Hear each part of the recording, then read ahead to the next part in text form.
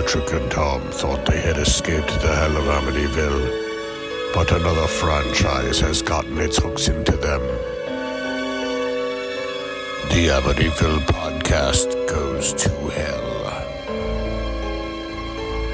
Welcome back to the Amityville Horror Podcast. I am Tom. I'm Pat, and we're back in hell, but hell coming to earth. Help! All the whips and all the chains. We come into America. That's right, it's Hellraiser 3, Yeah, Hell on Earth. Show your pleasure, pain. Hell coming to... Yeah, anyway. This is the first fully, legitimately American production of a Hellraiser film. Yeah. No, it's like nothing was filmed in England. Nothing was filmed in England pretending to be America. Mm-hmm. This was all filmed in North Carolina because New World and Future World went under, or Future Film went under, and Dimension bought the rights. So now so from now until at least Hellraiser 6. Judgment. No, Dimension owned it all the way to Judgment. Oh, wow. Okay. They were the ones prolonging the rights. That's right. Yeah. But yeah, this is all Dimension Films, which brings into the equation a force even more evil than Pinhead. Harvey Weinstein. Although, the book goes out of its way to mention, or to say, Bob Weinstein was the one more directly involved with these, which may or may not be true. Right. And Dimension was a subsidiary of Miramax, for those of you not familiar. Go ahead. Yeah. It was them, basically. They had been an art house brand for a long while. Mm-hmm. And quite successfully. I mean, Reservoir Dogs, Pulp Fiction. Tarantino really built their brand out for Miramax. But a lot of genre stuff was hitting, and they didn't want to, like many studios, air quotes, sully their brand. No. But they knew where money was. Yeah, they want to they want some of that Hellraiser money too. Yeah, so they created the Dimension imprint, which was a lot of horror, a lot of sci-fi, and a lot of import stuff. Like a lot of Jackie Chan stuff was getting brought over under Dimension. Yeah. It was basically... Yeah, their way of being kind of a grindhouse, schlockhouse within a... Yeah. And they put out some great stuff. They gave us the Scream franchise initially before that went to Paramount. Yep, From Dusk Till Dawn. I mean, anything Tarantino. And for the first bunch of his career, Rodriguez. Yeah, definitely. After El Mariachi, I'm pretty... Actually, wait, is Desperado Miramax or Touchstone? That trilogy, the entire Mariachi trilogy, is Columbia TriStar. Okay. Sony originally, or Columbia originally imported El Mariachi, then produced the next two. Gotcha. Rodriguez worked with Miramax on From Dusk Till Dawn, Four Rooms. The Faculty. Again, the whole Kevin Williamson thing outside of the last summers. But yeah, I mean, Dimension was a huge force in horror through the 90s. And it starts here. Hellraiser 3, Hell on Earth is the first Dimension production. Mm-hmm. It's kind of cool. I know. Yeah, we're here at a historical moment. One thing I'll mention, just because we're talking about Dimension, I may have mentioned it before. Somewhere along the way, they gave Dimension its own title jingle. Like the Fox fanfare, and it was when they put out Halloween. I keep hearing the Miramax one right now. The whole time we've been talking, it was like dun dun dun, like the M goes on. Dun, dun, dun. Mm-hmm. It had a little thing. You have mentioned this before. Yeah, it was, and actually I think it's the Miramax logo itself. There was a Miramax logo that uses it now, but it was part of the Halloween score because it was Halloween H2O, Halloween 20. And if you watch some, even to this day, there still are Miramax and Dimension movies coming out, although not under them because they split off to the Weinstein Company. Yeah. Which... Actually, the Weinstein Company did take the Dimension imprint with them. Oh, okay. Yeah, I was reading up on them earlier today. They did, when... it's so Dimension... Miramax was out, and then about 2 years after Dimension was formed, Disney bought Miramax. And Then when eventually the Weinsteins split off, they took Dimension with them. Gotcha. I just know that, like, I've seen stuff even made in the last couple of years that still uses some of the Halloween score in that logo. Sure. And I wonder if Carpenter's getting paid, but based on Hollywood tradition, probably not. Yeah, no. But he's still, until he's, like, slightly less cranky. He'll always be cranky because he's earned it. I mean, yeah. He knows that the world loves it. He knows that there are absolute hardcore fans. He knows that real critics respect a lot of his movies from along the way, and none of that ever helped get anything greenlit when he was trying to get them made in the first place. I was going to phrase it differently. It's just like he knows all of that. He just wants to get paid. It's like at this point he doesn't give a shit. He's just let's get the money. I think he's living comfortably. I think the royalties are great for him. I think what really hurts him is that he wanted to make XYZ movies and he was not considered bankable enough to get the Creature from the Black Lagoon budget or the Escape from Mars budget or, plenty of other projects he wanted to get going. That's right. Yeah. Oh. But that aside, we were going to talk about... nothing to do with this. And only tangentially, you showed me before we started two music videos. Two music videos for Hellraiser. One by... so the Hellraiser 3 had the tie-in song Hellraiser by Motorhead, which apparently was co-written by Lemmy Kilmister, Zakk Wylde, and Ozzy Osbourne. And so, as it turns out, even though me not being that much of a metalhead, the first time I heard this is from this Hellraiser movie, so I thought Motorhead had it first. But apparently Ozzy Osbourne released his version of the song first in 1991. This Motorhead's came out in 92. And then some 30 years later, there is a newly formed duet between Lemmy and Ozzy on, I think the Wikipedia article said that the music is more the Ozzy version than the Motorhead version. It sounded like it. Mm-hmm. Yeah. But I kind of dug this duet. I think it came together very well. We were talking about how it did marry the best in guitar styles, in vocal styles, like finding a way to balance the two together to make it really feel like a hybrid, not just a arbitrary mashup. Yeah, elevated for having the two different styles together. Yeah, because it's one of the things I wanted to talk about on the early pre-show here, which we are doing. Redundancy. Wait, we've been recording this whole time? I think so. I was introducing myself because you forget who I am every time we meet every week. Tony Randall! That's me. Not just a callback to Tom Hanks, but to last week's director. Indeed. Yeah. So there's horror movies have had a long, rich tradition of the music tie-in. I mean, movies have in general. Go back to Raindrops Keep Falling on My Head, and, But especially, through the 80s was a lot of metal tie-ins to horror into the 90s. And the 90s also started giving us the rap tie-in. Well, with the 80s and the 90s, there had always been a song for the movie. That's why there's the Academy Award for it. But now that we could have music videos for it, it opened everything up to more genres of pop music, including we could have the rap song, the heavy metal song tie-in to our music video, or in the case of The Mask, the techno remix of Cuban Pete.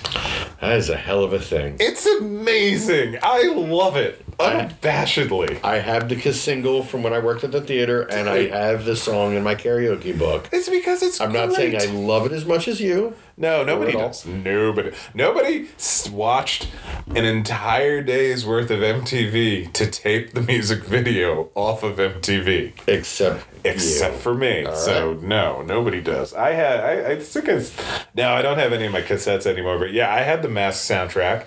Mask soundtrack was great. There was some good stuff on there. Dude, K7's on there. And surprisingly for having as much swing time music, no Brian Seltzer Orchestra. No. Which is kind of funny. But anyway. Yeah.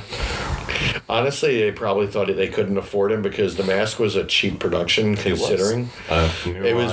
Yeah, and they didn't know Jim Carrey was a star. He was literally just kind of a throw-in, and then he broke while that was in production. So, anyway, lucky that. But yeah, like. Through the 80s, I'd say the first real breakout one would have probably been Dream Warriors.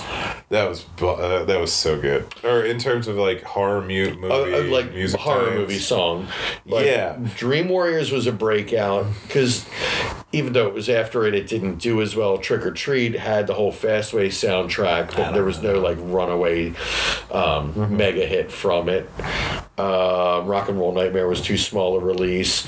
You had Ozzy's song, Alice Cooper did the song for Shocker. Well, Shocker and Friday 6. Yes! Yeah, he's back, the man behind the mask. Which is one of my absolute favorites. It's amazing, but I remember reading an article that like noted it is very in terms of musically, it is unlike, and it's not like Alice Cooper's usual music. It really is. Because it's all synthesizers and shit, so it's kind of funny. And the lyrics are kind of not great. No. Because because you would get like the different types of they're like, regardless of genre or production, there are two types of movie tie-in song. There's the ones like the Hellraiser 3, the Motorhead Hellraiser, which this is an existing song that, you know what, this kind of works for this, so now we're going to do it. Versus we are going to write a song. Mm-hmm. And you're getting what you're getting. Some of them are good. Now, some of them actually predated Dream Warriors. Turtle Power. The song that plays at the end of the original Ninja Turtles song movie, that is a jam right there. That was written for it. Partners in Crime. Yes. That's why I feel like the raps tend to work better. It's easier. The Waxwork 2 rap, the Maniac Cop 2 rap. My God, I love that Psycho one. Gorman has a rap at the end of the credits. Which points to him. Which is amazing. Bones. I haven't seen Bones. Tales from the Hood. Sure. Yeah. Hopping out of horror to more thriller, you have the entire rap metal Judgment Night soundtrack, which is just a fucking great album. I've only seen the movie the once, so I don't remember the music much. The movie's fine, but the album. That's part of why I only saw it. That's the thing is, I can barely tell you. Like, the movie's basically, if I remember right. No, never mind. I was thinking Trespass was the remake of Sierra Madre. Judgment Night. Judgment Night's its own thing. It's its own thing. I really don't remember much about the movie, but except for the soundtrack. But that soundtrack is just great. That's fair. Like, I kind of remember, I remember. I listened to it like every other week. I love how the Ghostbusters 2 soundtrack is just about half rap.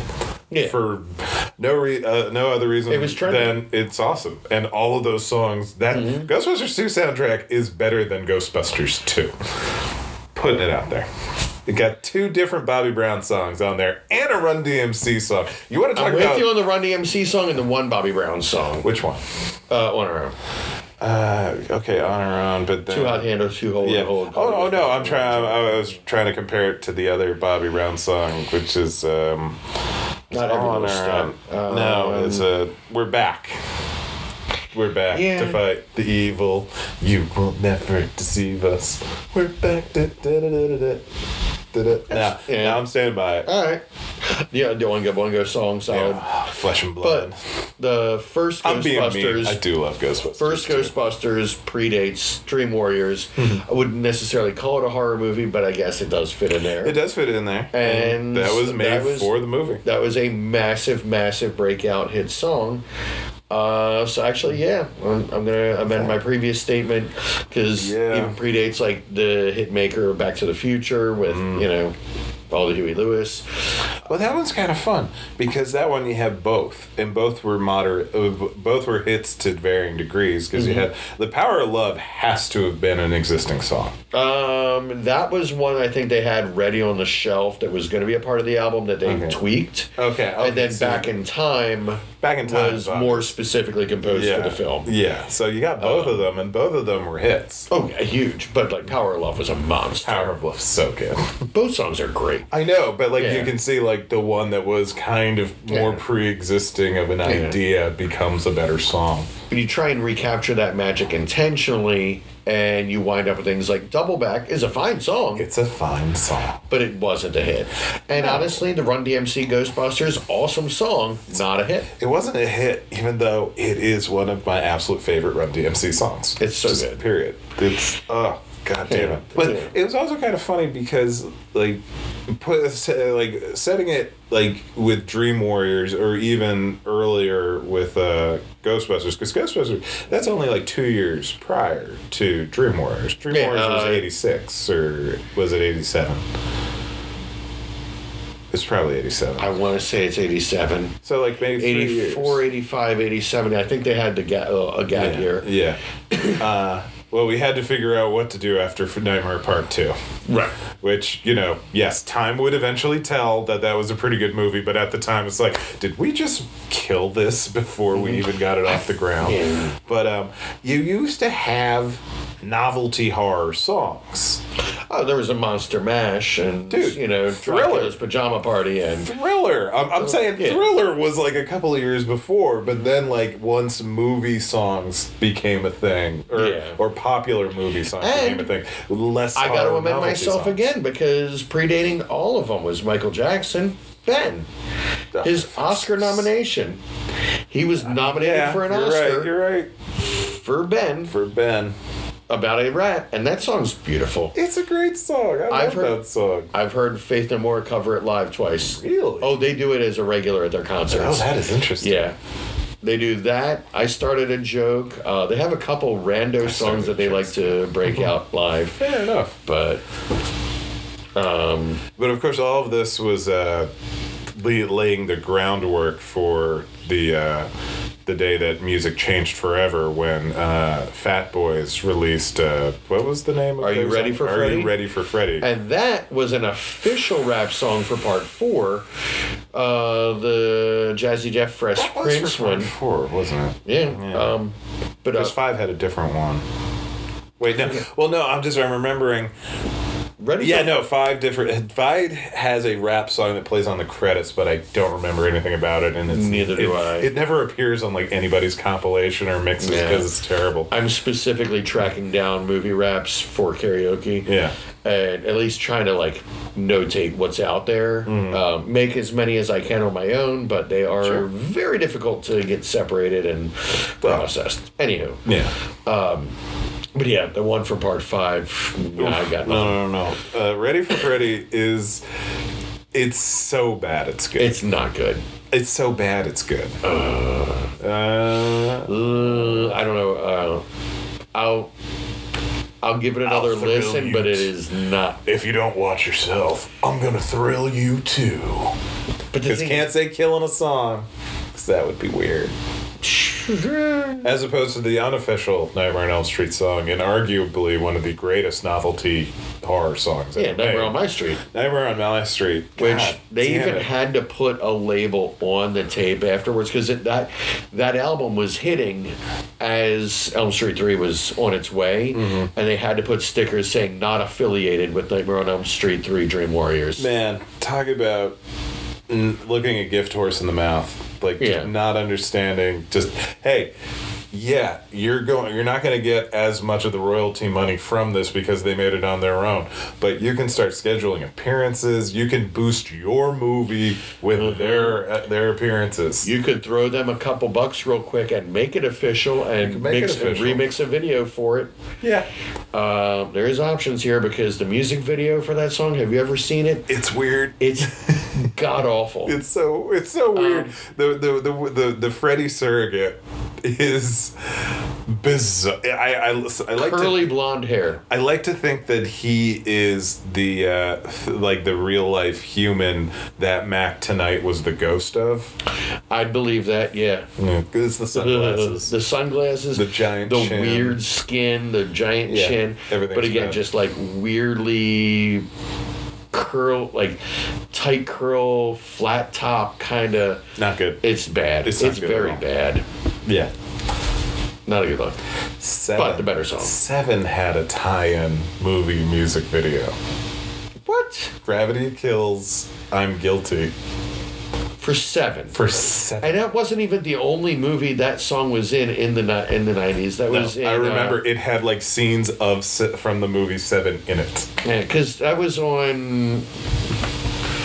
I'm going to name a bunch of them and assume it was on either Virtuosity, Hideaway, Virtuosity. Mortal Kombat. Gravity Kills is on... they are on... Hold on. I know I'm going to keep naming soundtracks that they probably were on, and if they're not, they should have been. Gravity Kills. The Crow 2, City of Angels. You've got Lawnmower Man 1 or 2. You've got, I would say, The Crush. Oh, I didn't say The Crush. Dark City, maybe, had some Gravity Kills on the soundtrack. 13th Floor, even though it's not even remotely the right time period for it within the computer world, for some reason I expect some Gravity Kills on the soundtrack. It's in Beowulf. What? Not the Zemeckis one. No. Okay. It's the Christopher Lambert. Beowulf. I forgot about that. Yeah, no, Gravity Kills, I know they are on they're on both Virtuosity and Mortal Kombat, but not get that song. Not Guilty. Yeah. Weird. Yeah, okay, here we go. So it's Goodbye, parentheses, demo version on the Mortal Kombat soundtrack. Blame is on Escape from L.A. Right. Suffocating, featuring Moby, is on Spawn. Oh, how did I forget that? That's such a Gravity Kills kind of... Right. Apparently they're not on Virtuosity. I think Virtuosity might have been leaning more on the techno side than the industrial, because that had some Debbie Harry like techno experiments. But Gravity Kills is kind of like the Loggins and Messina of 90s like constant soundtrack appearances. I counted 4 across the entire 90s. I'm standing by my statement. Like, I mean, Whitney Houston had more hits from just The Bodyguard. Well, that's one album, and that's considered an album of Whitney Houston's just as much as it is a soundtrack. Just saying. It's like, you can argue that, John Cafferty and the Beaver Brown Band have plenty of hits, but they're all from Eddie and the Cruisers. Oh, yeah. A movie whose soundtrack got its sequel. Well, definitely wasn't Michael Paré's charisma. Well, no, the movie bombed, and then it hit HBO and Showtime, and people were catching it on cable and liked the music, so they started going and buying the album. And so the movie bombs, did nothing on home video, hits cable, and all of a sudden, like this year and a half later, the soundtrack goes gold, and nobody can understand it until they figure out the cable thing, and they're like, oh, well, we should probably make another movie so we can have another soundtrack, because this is just a license to print money. So they made Eddie Lives, and it bombed. I mean, I have not seen either film, but there was, like, the 90s was the golden age of your movie can be whatever, but you can have a hit soundtrack regardless. This was, I want to say Eddie Lives was 88 or 89. Okay. I'm just saying, like, it was still in the 80s of, cable actually can do something like this, there's a future here. I always, I want to like Michael Paré more. He's in a bunch of movies I like, and I like him in them. Yeah. But it's like, it's like there's not a lot there, presence-wise. Except always, like, Streets of Fire, he's amazing in that. He's amazing. Well, he's good in The Philadelphia Experiment. The star of The Philadelphia Experiment is the movie. But like Streets of Fire doesn't work if he's not as good as he is in that movie. Yeah. I like Eddie and the Cruisers. I did not like Bad Moon. I haven't seen Bad Moon. Oh boy. It's an hour and 20 minutes of him and a dog staring at each other for the most part. I mean, but like in a bad way. Yeah. Okay. He's always kind of had a Eric Roberts yeah, kind of vibe, like Eric Roberts, Thomas Jane. There's something like in that wheelhouse. Thomas Jane is genuinely good. No, I'm saying take that type, and then just put it of I know he's not, but you want to give him a shot. But you're shooting for this, but we have Thomas Jane at home. I think Thomas Jane is better than Eric Roberts and Michael Pare. That's why I'm saying we want Thomas Jane. But we have Thomas Jane at home. This is the grandmother's off-brand, but like store brand, Yeah. It's a shame because some store brands actually are getting legitimately good. That whole reference is starting to fall apart. Yeah, I'm not sure it really came together for me. Because I hold Thomas Jane in very high esteem. Well, I meant the entire concept of store brand version has started to fall apart over recent years because some are good. Yeah. So, Hellraiser 3. Hellraiser 3. The first American one. Directed by a Brit. Directed by a Brit. Not direct. So it was originally intended for Tony Randall to come back, but then the new Dimension guy said he doesn't have enough. He doesn't have enough experience, and then Peter Rackin said, I can direct it, and he's like, you've got even less. Mm-hmm. And so Anthony Hickox came in, and Clive was not happy. Oh. He was concerned that that Hickox would not take the material as seriously and would make it more jokey, and so he apparently had a sit down with Hickox, at which point Hickox says, "Oh no, I love Hellraiser. It's going to be a Hellraiser movie." Yeah, but you look at Hickox's career up until then of Waxwork 1 and 2 and Sundown the Vampire in Retreat. And jokey is definitely his brand. It's just he's good at it. Clive wasn't wrong to have concerns. Yeah, he didn't make it stink. He had to sit down, and I think Anthony Hickox did a great job with this movie. Yeah. But Peter Jackson was offered this movie, and he immediately turned them down because, for the same reasons that Clive was concerned, because he was just like, I look for jokes. Like, the minute I have Pinhead in a movie, I'm putting Pinhead's head into a wall, and all of the nails are coming back bent. Yeah. And he's like, he's like, in this little blurb, he said, I just kept thinking of funny things to do with Pinhead. And so I had to politely decline. Yeah. But that would have made him perfect for an Elm Street, which he was in line for, or a Tales from the Crypt, which Frighteners was written to be. Yeah. I'm so glad that escaped. It was worthwhile. It's like kind of like the Final Destination, like X-Files. As an X-Files. Yeah. It's like this. You were right. You were correct to start this as for this television show, but you were even more right to realize this has the legs to be a feature film. Yeah, this can be its own thing that doesn't have to stand up on that. Exactly. But then, even with all of that, Clive was not happy with the original cut. And combined with the Weinsteins really wanted to be able to say Clive Barker's Hellraiser 3. And Clive had nothing to do with this movie up until this point. So they're like, if we give you the money to fix the movie, can we say Clive Barker presents? And he's like, sure. So, things that Clive added.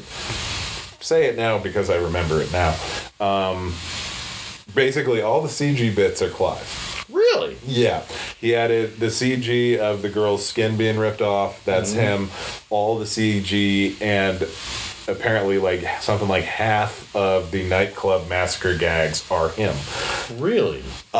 He said that Clive said that the cut he saw, the movie didn't really have an ending. So Joey in the bondage at the end is Clive. The monster that is coming up for her, that is Clive. That like kind of big stuff. Yeah. It's not that loud. Okay. It's been a while since I've heard the radiator. Yeah. It's been very cold this week. With that, Clive was on board. Clive credited the editors and the special effects guys because, like, up until I read it there and up until I said it to you, would you have noticed that there are parts that are just shot completely different at completely different times after the movie had already wrapped? I'll see what I notice. That's fair. Yeah. Looking for it now. But, yeah, and apparently there was, like, Also, I don't think it got filmed, but there was like a completely different ending in the draft, Peter Atkins' original draft, where Joey agrees to be Pinhead's bride, as a trade-off for the wildly successful TV career. I really would have liked that better. Would have been interesting. Would have been definitely in keeping with the Hellraiser. Yeah. But what's in it for me? Exactly. But so, unless we have anything else that's completely unrelated to Hellraiser 3 to talk about. Not really. We covered your major points of your rock and rap soundtracks. Rock and rap soundtracks. Yeah. Space Jam is not a horror movie. I mean, the new one, an argument could be made. Oh, they're horrible. They're not good. I don't like either movie. Actually, I never saw the new one. But I've heard that the new one, did you like the original? No. Then why are you asking? That's a fair question. Yeah. It's just all cameos, then preferences, then... Oh, so it's the first one. With slightly less charm, I think. Ooh. Yeah, don't get me wrong. The first one, it's basically a movie. We're trying to do Roger Rabbit with somebody that's never acted before and is not a trained actor. Yeah, and oddly enough, it stinks. And I had memories of I remember Bill Murray at least being funny. Bill Murray is funny. But I watched it again. I'm like, Bill Murray is in this, and he's charming, but they're not letting him be funny. That's fair. They're letting him be just likable enough to say, well, we've got Bill Murray here. We're breaking the fourth wall. But, most of those jokes feel really run through corporate. Yeah. I have no love for the movie. It was after my time. Gotcha. That said, soundtrack. Great. Good soundtrack. Fly Like an Eagle. Fly Like an Eagle, yeah. Kiss from a Rose was Batman, never mind. Kiss from a Rose from Batman, and though we hate to give him any credit, I Believe I Can Fly is one of the greatest songs ever made. I won't say that. I'll say it's a good song, but I can enjoy listening to the Me First and the Gimme Gimme's version. It is better. Yeah. If only because there's not pederast singing it. Exactly. There's just writing the words that they're singing. Mm-hmm. It's a difference. It's a difference. Cover songs can do a lot. Somebody like a month or so ago wanted to sing a Smiths song at karaoke, and somebody else was like, oh, I fucking hate Morrissey. And I was like, well, this is the beauty of karaoke. You get to hear a Smiths song with no Morrissey. And it's karaoke. Like, oh, huh. Everybody wins. Exactly. But now we're going to win, because we get to watch Hellraiser 3, which... I don't know. I have my DVD set up because I think my DVD is the more uncut version. It's also on HBO Max, but I don't know if they're going to have the... I feel like there's a more gorier version than was originally on VHS. Well, we can do a couple moments research before we hit play. Fair. All right. Yeah. And we'll let you know which version or versions are available on HBO, because sometimes if they have a director's cut available, if you scroll down under the movie, under special features, the director's cut is just there. Fair enough. I've found that for several movies so far. Really? Yeah. Oh, that's funky. Yep. All right. Let's take a look. All right. All right. Talk to you in a minute.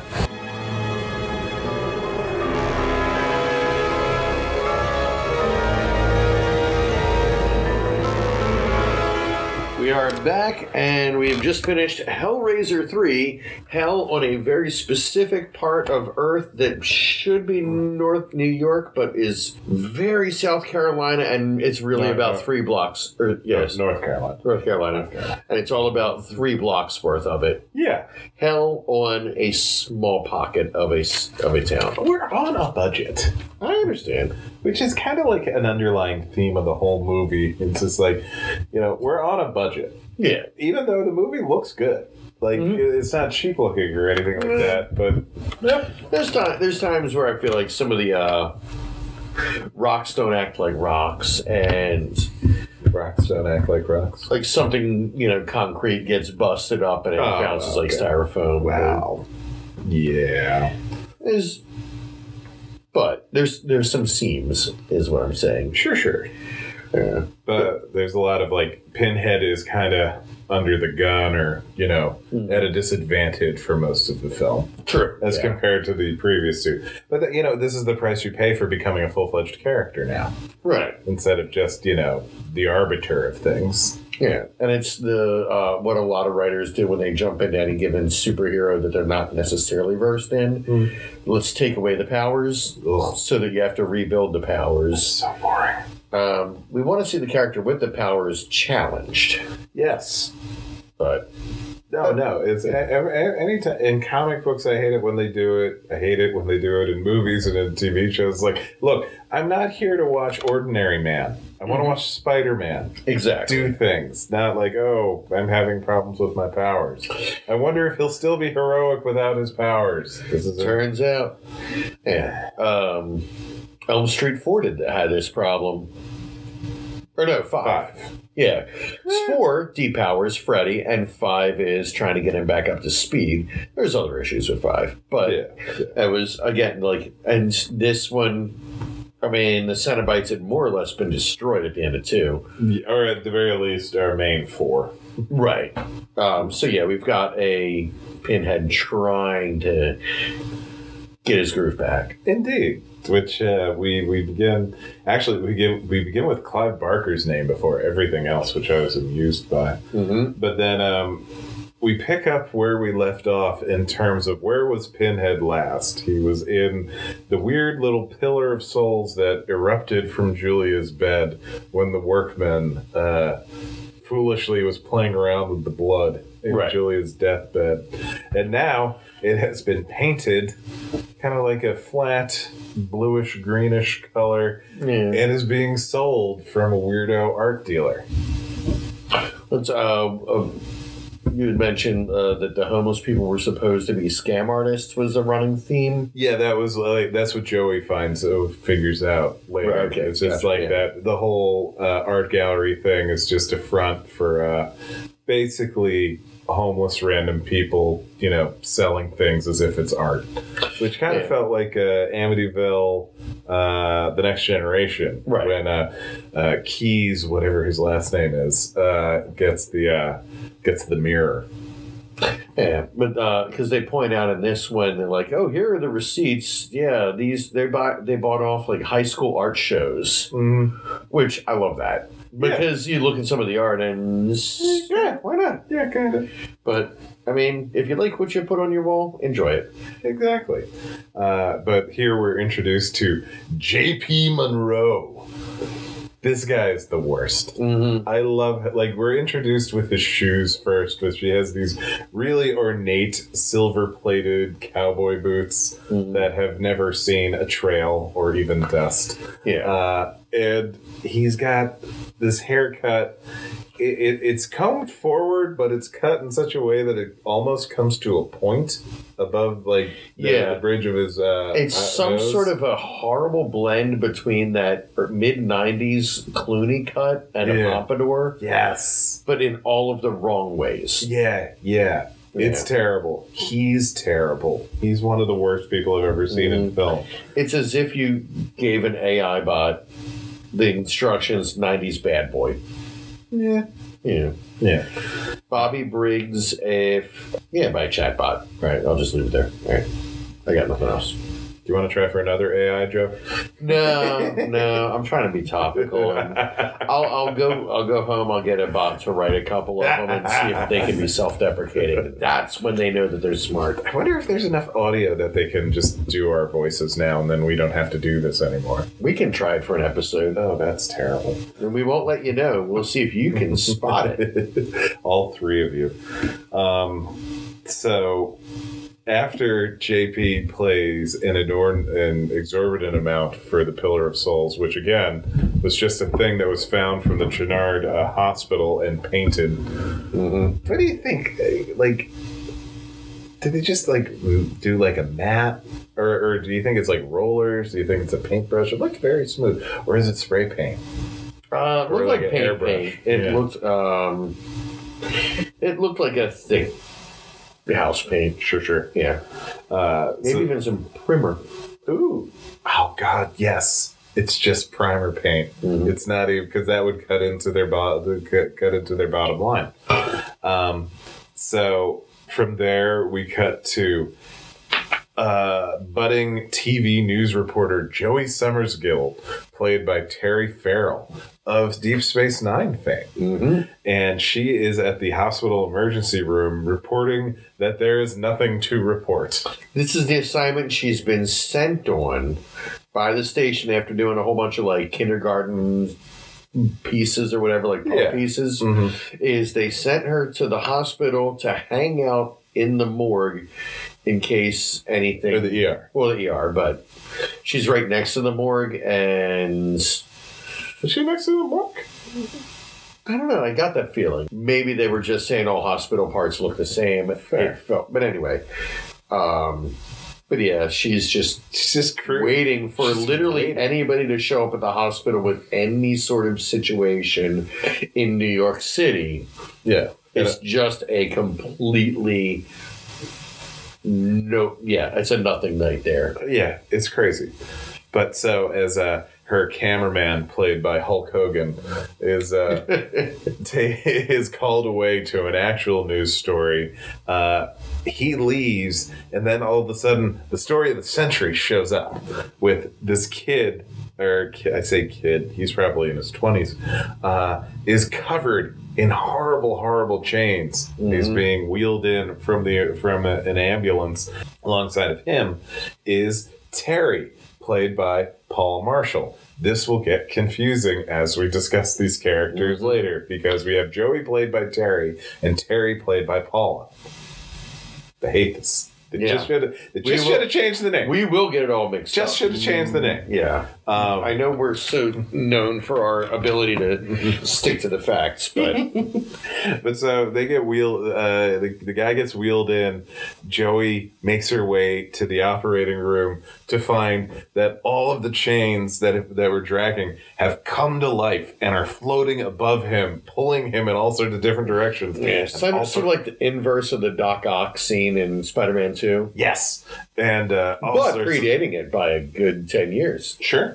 All sorts of electricity is shooting out, and then his head explodes. Yep, good head pop. Good head explosion. We're not even 10 minutes into the film, and we're exploding heads. We've got chains. We're doing Hellraiser. We're doing exploding Hellraiser.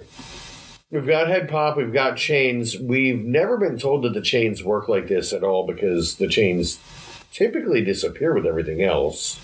Well, yeah. There's a whole lot in this movie of, that's not what you said the rules were. Well, that's part of the charm of this one, is that all the rules are off because of where Pinhead and everybody were left at the end of the second movie. The system's all broken. The system is all broken, so things are just working. Like that's why I love the image of the chains being floating in the air, connected to nothing. It's like they're still trying to do the job. Yeah, but the system is not there for them to do the job right now. It seems your Pinhead's soul has broken. Have you tried turning it off and turning it back on? For real. Just, just jiggle it. Just jiggle it a little bit.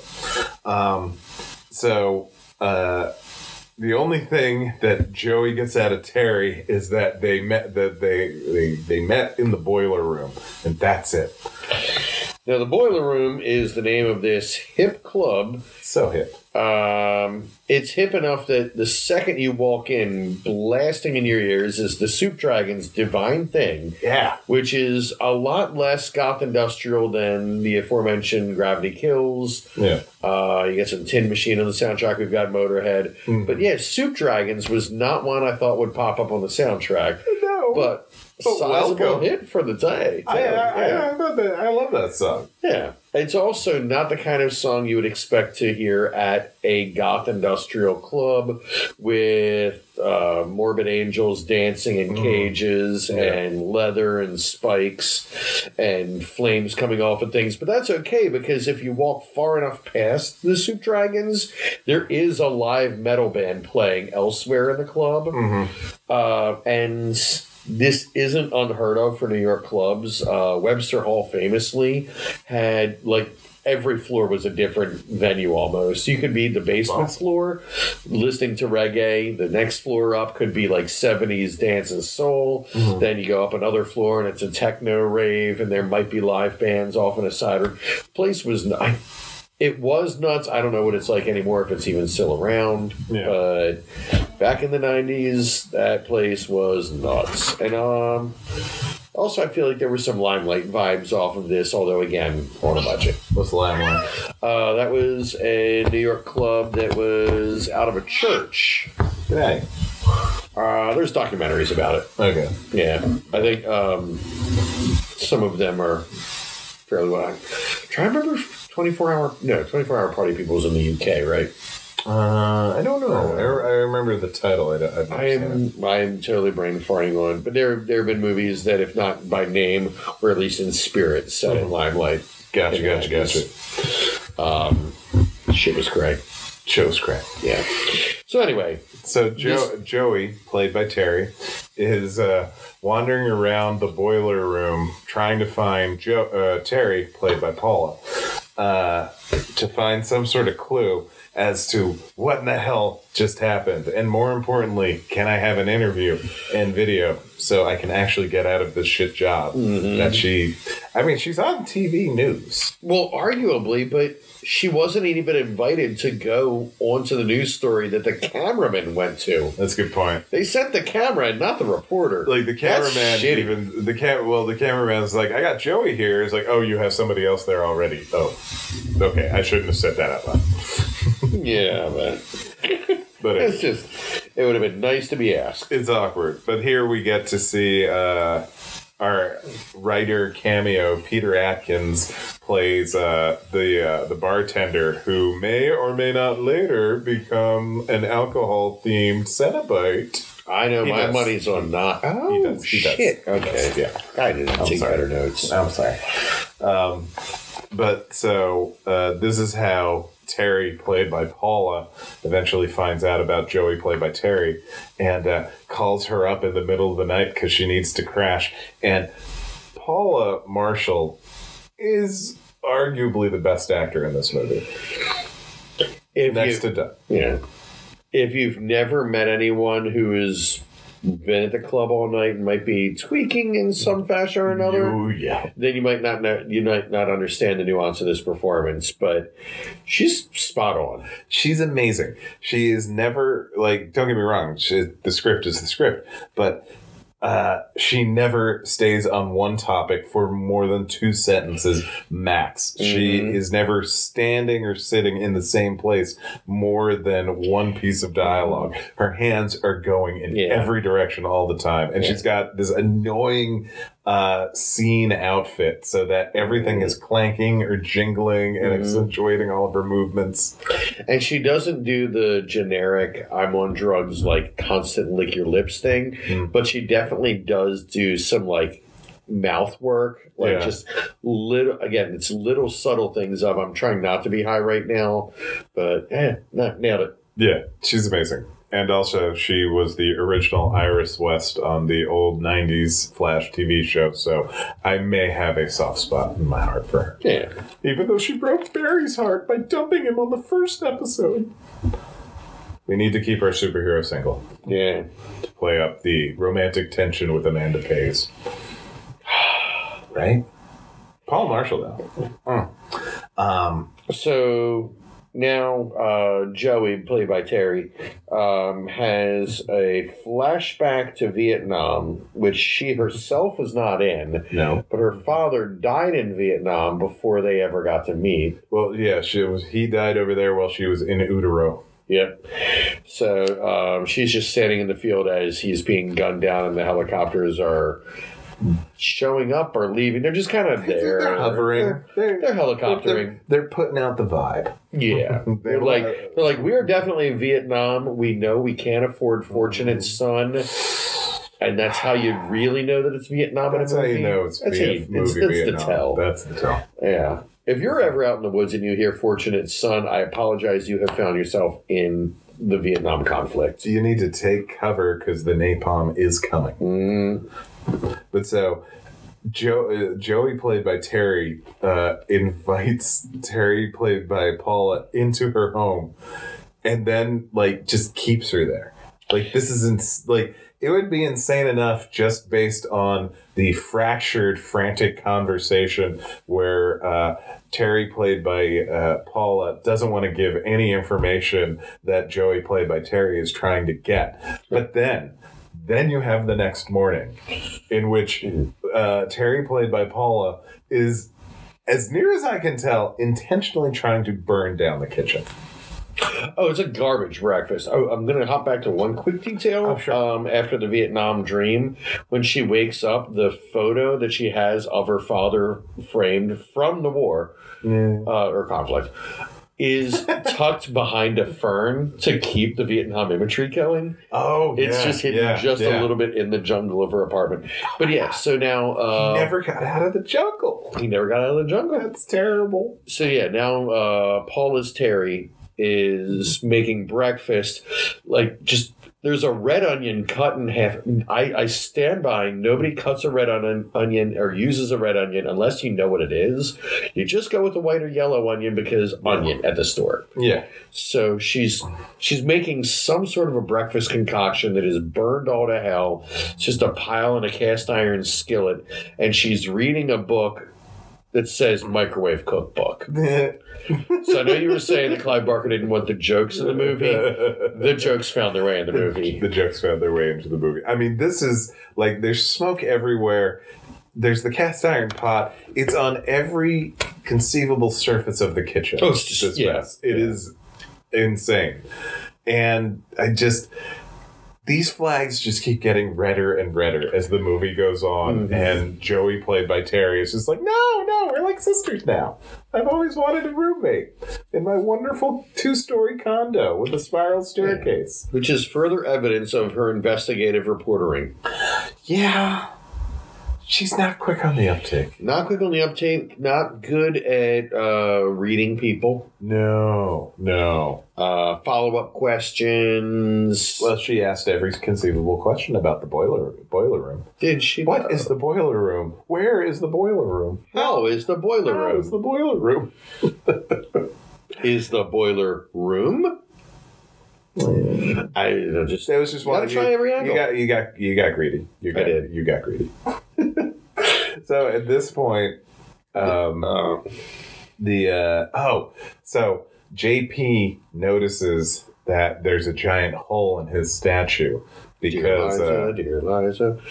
What's that? Just old song. Never mind. Fair enough. He notices the giant hole in the statue from where Terry, played by Paula's buddy, had literally pulled the box out of the Pillar of Souls, and JP hears some scratching in there, reaches into the hole where something is obviously moving like any smart person would with his bare hand, and is immediately bitten by a rat. Starts flailing around, throwing blood everywhere, and notices that the blood that lands on the statue gets absorbed by the statue. Not a traditional feature.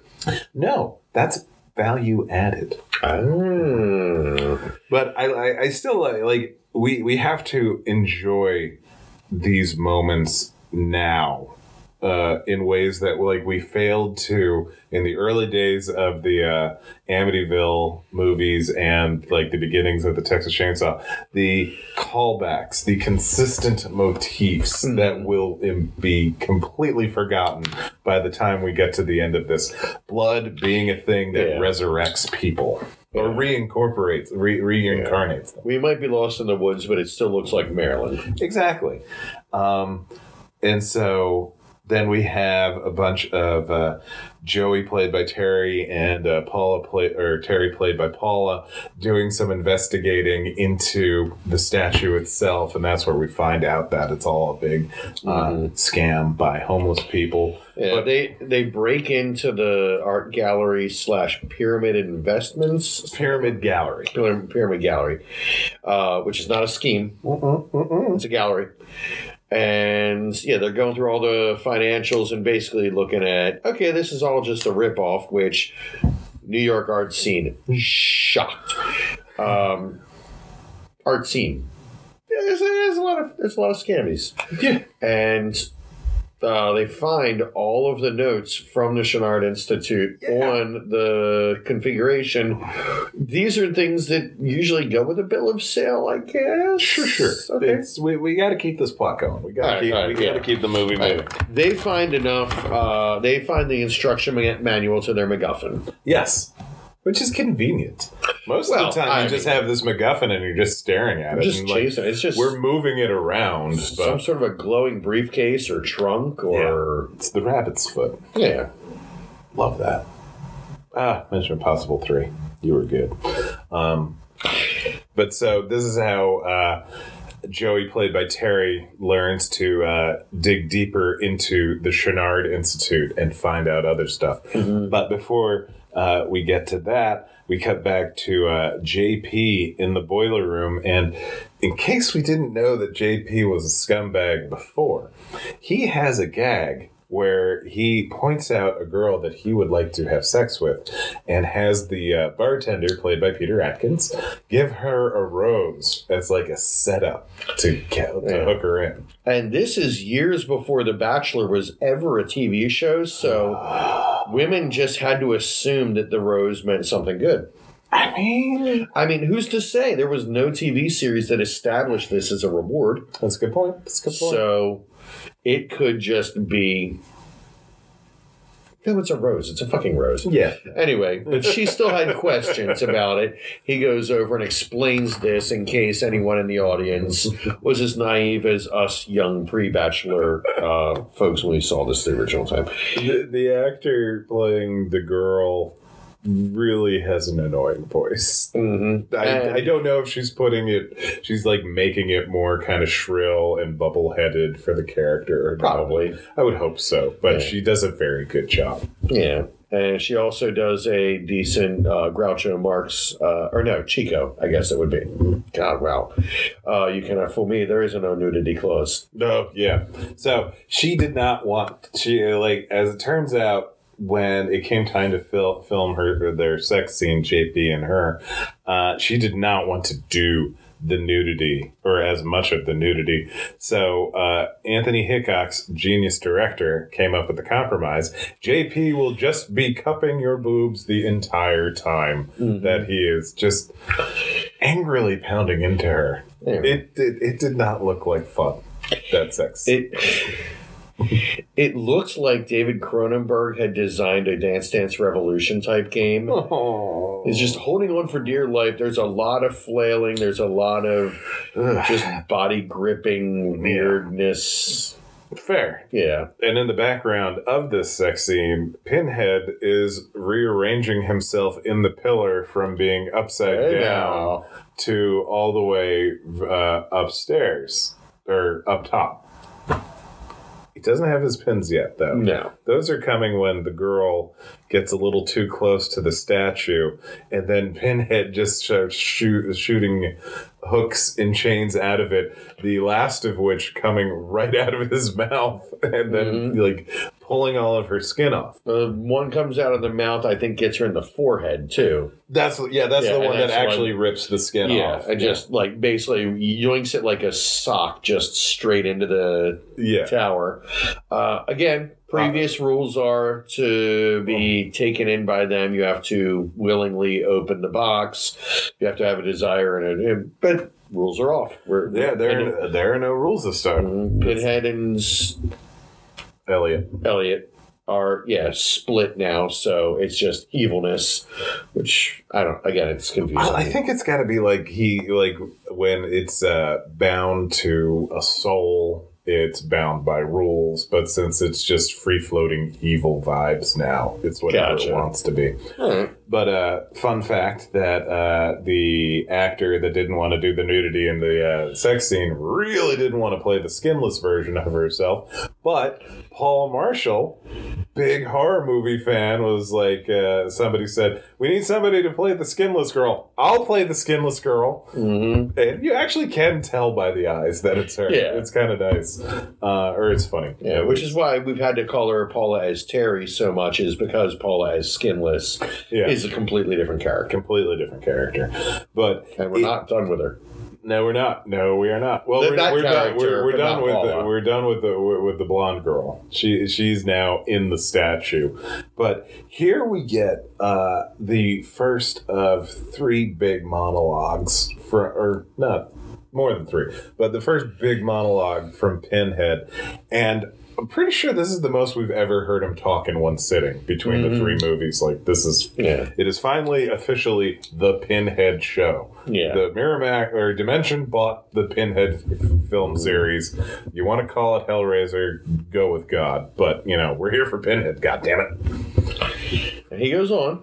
He does. Yeah, there's a lot of Pinhead-esque bon mots of wisdom. Ooh.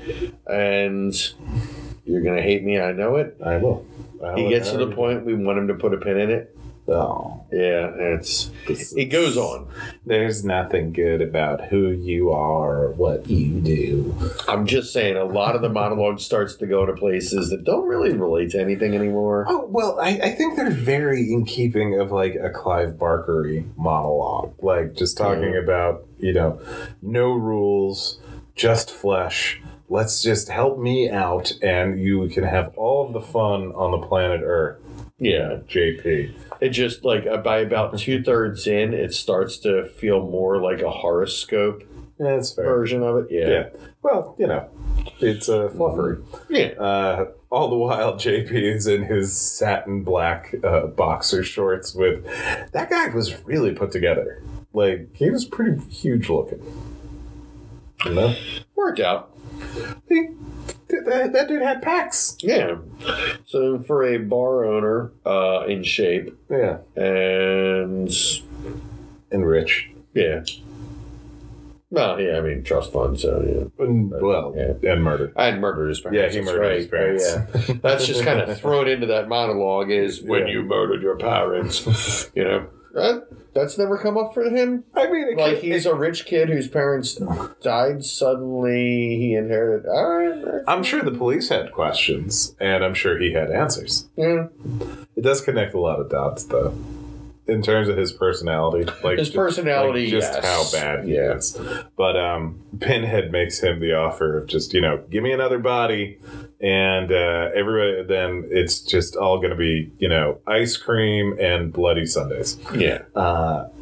But so cut to Joey, played by Terry, is finally getting her research from the Chennard Institute and gets to see a videotape of an interview with Kirsty Cotton. Special appearance by Ashley Lawrence. Mm-hmm. And how long was she in the Chennard Institute? Don't know. It felt like maybe 2 days, right? It was a pretty quick turnaround because then the whole thing blew up and got, Well, how long between that and that? Because it's and this video was before the incidents of all of it blowing up. So technically this video was pre-part 2, so it didn't even know the rules of that we learned along the way. Well, I don't know. I don't know that it's pre-part 2. I think it might be during part 2. Well, during, but not pre-finale when a lot's learned in Hell itself. But we also know that because there's ghost images of Elliot in that, and later on the TV operates on its own unplugged. So maybe the tape itself could have been supernaturally manipulated. Well, it is. Kirsty, the actual stuff Kirsty says are all consistent with what you would know a half hour into Hellraiser Part 2. Elliot, the ghost, is pushing himself into the video. Yeah, okay. For some reason, I'm just putting that together now that when Kirsty was starting to say a little, it might have seemed out of sorts. Yeah, when she's talking about the demons, that's when Elliot kind of intercuts himself into it. Gotcha. Okay. Yeah. Captain Elliot Spencer was the human part, the human who became Pinhead. We keep saying Elliot. You should have paid more attention during our last podcast, to be frank, if you're confused. But meanwhile, Terry, played by Paula, is at Joey, played by Terry's condo because Joey, played by Terry, has just invited Terry, played by Paula, to just live with her in the spare room, and also she's going to get her a job at the TV station because apparently she hates her life. and wants everything to explode. And apparently has enough sway at the TV station to get her hired on the spot, maybe for one of those coveted on-air positions. Oh my God. Wouldn't that be the funniest thing? Yeah. That would be the best. It's like, she just has a more TV-ready look. Mm-hmm. We're going to send her right out. There's a 3-alarm fire. Oh, you can hang back here, and why don't you do her paperwork for her? There's a gerbil convention that we think would be very cute for you to cover while Terry goes off and does the gangland story. Yeah. Apparently, it's going to have to be TV because newspapers don't like gerbil stories because of the way gerbils treat newspapers. I mean, it's not their fault. It is a thing. It's what it is. It's a thing, and there's bad connotations, even if it's not necessarily. Of course. But Terry, played by Paula, is hanging out in the condo and notices that the box has shed all of the paint, and rock and whatnot. Yeah, and it's like literally just next to it on a table, and there's like a little bit of broken charcoal kind of around it. Yeah. It's like the dogs at the end of Ghostbusters. Yeah. That kind of thing. And so she's just about to play around with the box when JP calls and says, "Hey baby, Netflix in hell?" Netflix in hell. I don't know. It was funny. I laughed harder during the movie when you said it. That's fair. Maybe we should do... No, we shouldn't do the commentaries again. That was just a one-off thing. You can watch your own movie, goddammit. So JP is trying to get her to come over, and she at first rebuffs him, but then Doc, the cameraman, calls up and congratulates Joey, played by Terry, on her new gig in Monterey, wherever that is, in reference to New York. California. As far as I know. Fair enough. So, dejected, angry, Terry, played by Paula, trashes the apartment, which this was always going to be how Terry, played by Paula, was going to work. It was already in the works at breakfast. Exactly. And goes over to JP's, and I don't understand how JP gets people into bed outside of this rose gag. He has money and those abs. They're amazing abs. Yeah. But he just keeps, like, the whole scene of him trying to just get her to walk in front of the statue is just painful. Yeah. Like, because at this point, every other noise coming out of Terry, played by Paula, is just this mewling, whining thing. And it's part of the character because she is some sort of tweaker club person that is just, I mean, she has not drank water since 1985. Right. She has barely slept. Yeah. She is dehydrated. Everything is terrible all the time unless you're giving me exactly what I want. And why can't you just do that for me right now? It's as if Parker Posey, Party Girl, never found the librarian route. Man. What if Parker Posey played Terry? It would have needed some rewrites. What if we just cast Parker Posey as Terry and let her ad-lib all of her dialogue? Well, then I mean... This is the greatest movie ever made. We're good. Yeah. But so, when conventional wooing fails... JP. And again, like, I mean, you're dead right. Okay. End of Wet Hot American Summer, when Showalter goes to his crush, and she's like, look, I think you're great. You're wonderful. You're the smart choice. But I'm a teenage girl, and he is really hot. And so I'm just going to do that. We're probably going to have a lot of sex. And it's going to be great, and it's going to be wonderful, and we'll never look at each other again, and you'll probably be a regret. Like... That's that guy appeal. He's hot and he's a bad idea, and I know this is temporary. Got it. But in this situation, this is now his not quite ex, but definitely like she knows he's been cheating. Yeah. And he's trying to essentially move her onto a giant cartoon X. Yeah. Without painting it specifically on the floor. But she did accidentally look up and see the 16-ton weight Right. above where the X would have been. Exactly. So he just starts hitting her and manhandling her and like dragging her by the crotch of her hip hugger low ride pants. Mm-hmm. You have to understand, she's in a very early 90s outfit with like, it's kind of like a sequin halter top, showing off the midriff and very low pants. The pants are certain versions of April O'Neil from the Turtles, where it's the jean shorts that are both rolled at the bottom and the top. No, she switched to pants at this point. It was pants at that point? Yeah. She was wearing the shorts in the apartment when the phone call came, but when she went over to the club, she switched to pants. Huh. For some reason in my mind, I'm picturing him grabbing her by those baggy shorts. Oh, no. They have like the same exact front. Okay. Then there you go. All right. My bad. It's like a combination of I've watched this movie a lot and I always stare at Paula Marshall. Gotcha. But so, yeah, he's just like dragging her, but she somehow... Or she doesn't have her purse on her, so she pulls out of her back pocket a set of brass knuckles. Mm-hmm. Or, excuse me, that's not how you pronounce it. The brass knucks! WWE, JR. Oh, wow. JR. Gotcha. I didn't have enough, Southern on it. My bad. I'm sorry. And she nails him across the face with a left. And he falls to the floor. And then we get Monologue 2, which is very similar to Monologue 1. But, we cut and pasted the Mad Libs to make it fit for Terry, played by Paul. Yeah. And so, convinced, she... muling all the way, tries to move a body that is, like 180, 190? Probably. Yeah, and she is nothing.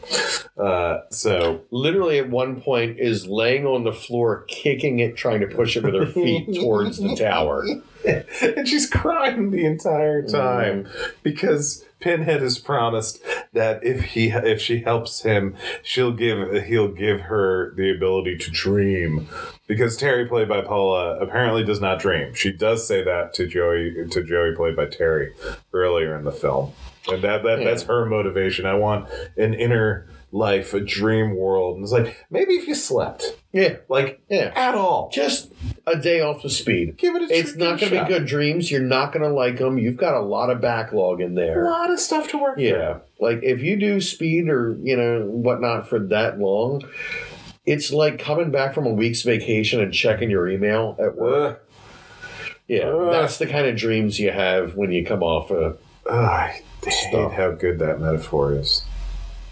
Yeah. Anyway, so she manages to finally get him within Pinhead's range of influence, and man, like JP wakes up just in time to look up. It's a really great low angle shot of seeing Pinhead looking down on him, and then Pinhead just slaps these pistons into his skull, and it's this weird.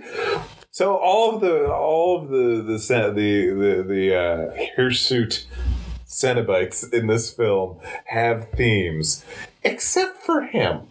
I think maybe because of him being a Lothario, the pistoning, the closest thing I like that. The only other thing is you do see him threaten Pinhead with this gigantic nickel-plated Desert Eagle gun, and he just flat out shoots him 3 times. Oh, he shoots him 3 times, but I'm thinking just the way it's always just kind of pistoning kind of reminds me of the gun. The gun mechanism a little bit. I don't know. It's ill-defined with this guy. And then there was an idea. There was definitely an idea. Yeah. It did not get all the way out to us. Yeah. It's like this thing that is perpetually motoring and firing off. But then later he has these collapsible batons as his weapons because whatever. But so that's so he's in trouble.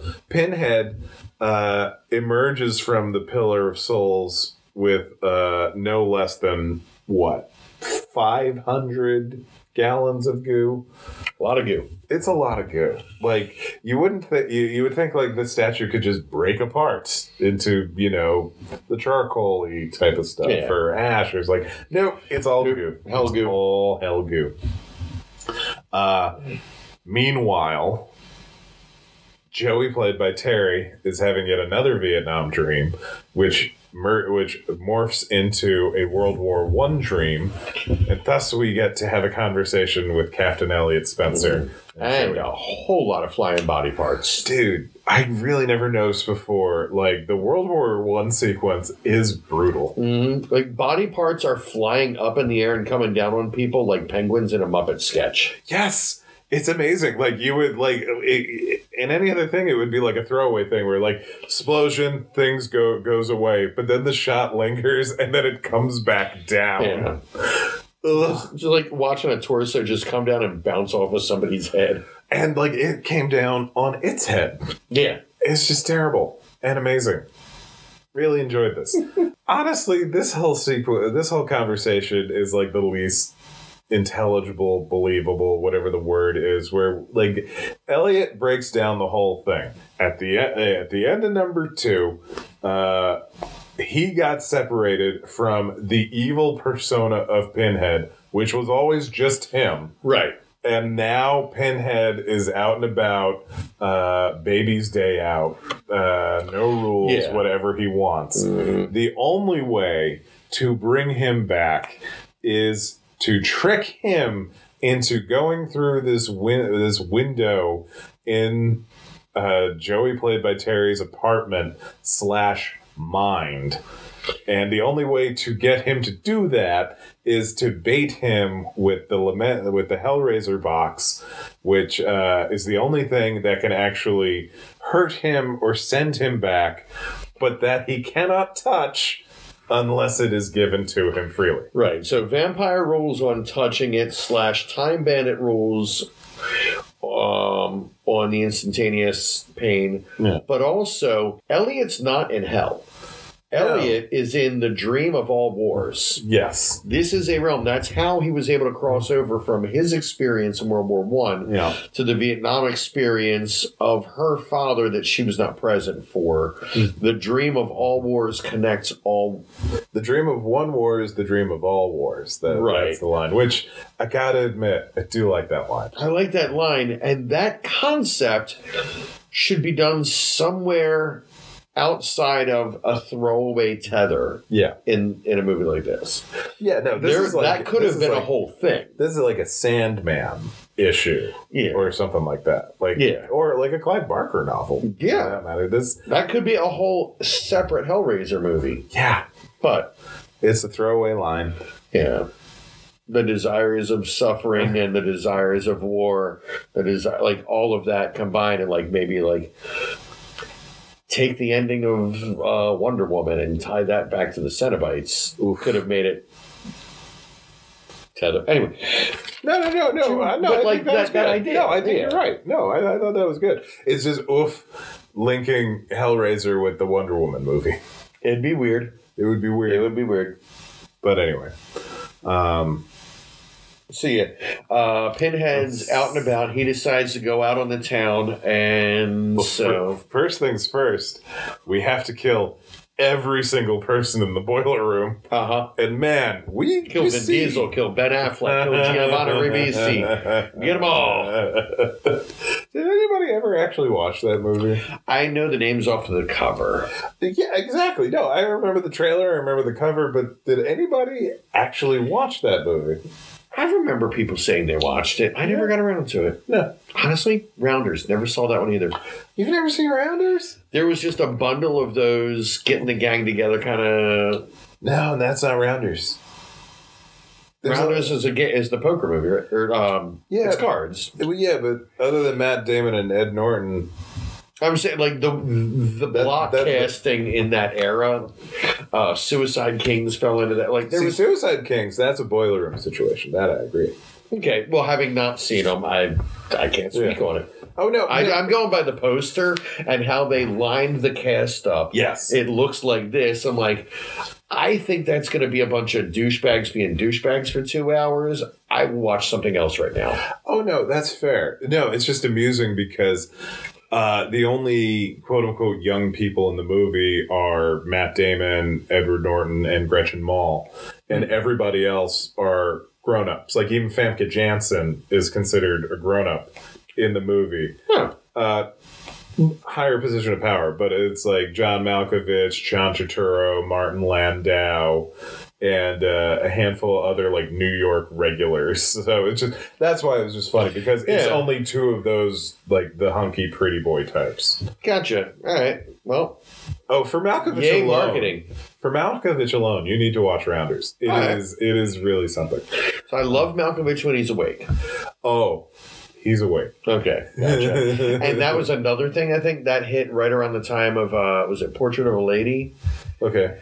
Which sounds familiar. It was like mid to late 90s, and his performance in that, maybe it's worth a rewatch. I remember thinking it was the laziest I had seen him, like, so phoned in.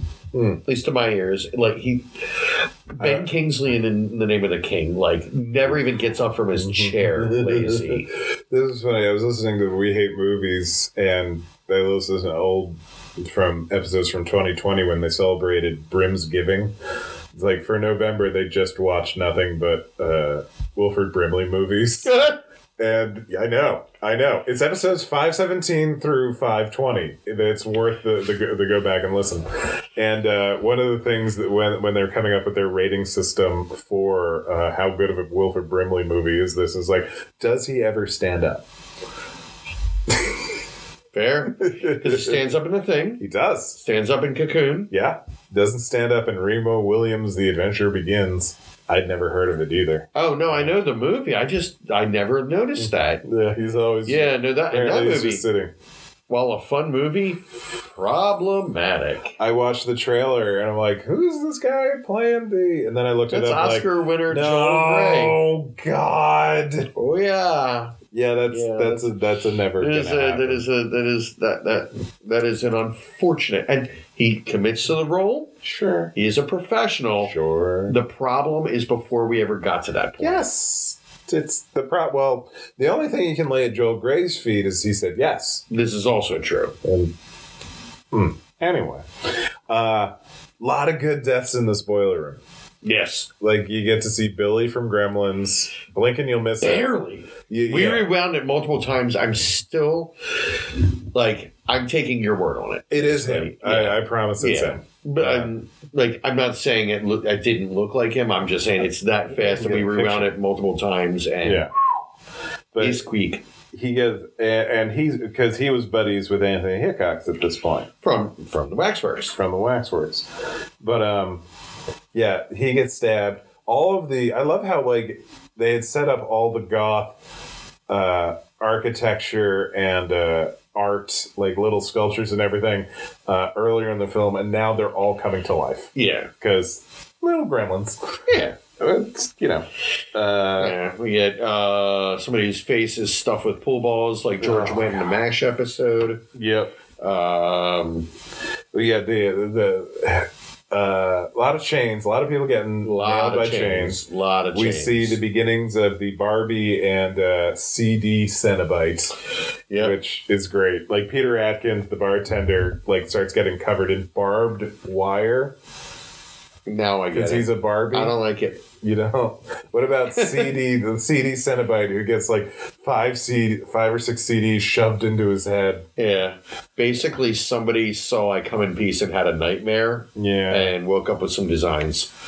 A lot of people just getting stuff lopped off, faces ripped off. Guy gets a hook, like he catches the chain with a hook, then the hook just yanks back and takes his fingers off. There you go. And it still barely looks like him, even with the still frame you're showing me right now. Wow. It is him. Oh, I believe you entirely. Yeah. It's just like such a fast and it's quick. Yeah. It's real quick. And then the ice in this one woman's drink flies up and in some real bad early 90s CG morphs into Pinhead's face and then turns into a spike and embeds itself in her mouth. Yeah. Among other things.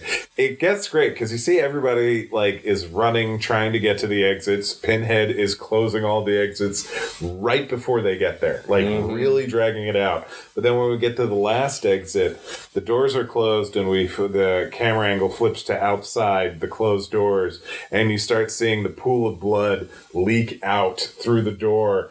And it's great because it's uneven. Like it's never just like this uniform thing. You can hear like, oh, blood is coming, like the blood tap was left on. Yeah, exactly. It's like you keep hearing all these sound effects of everything, and like whenever there's like a particularly bad sound effect, a different slide comes out on a different side of it. And this is like, it felt very real and terrible and awful.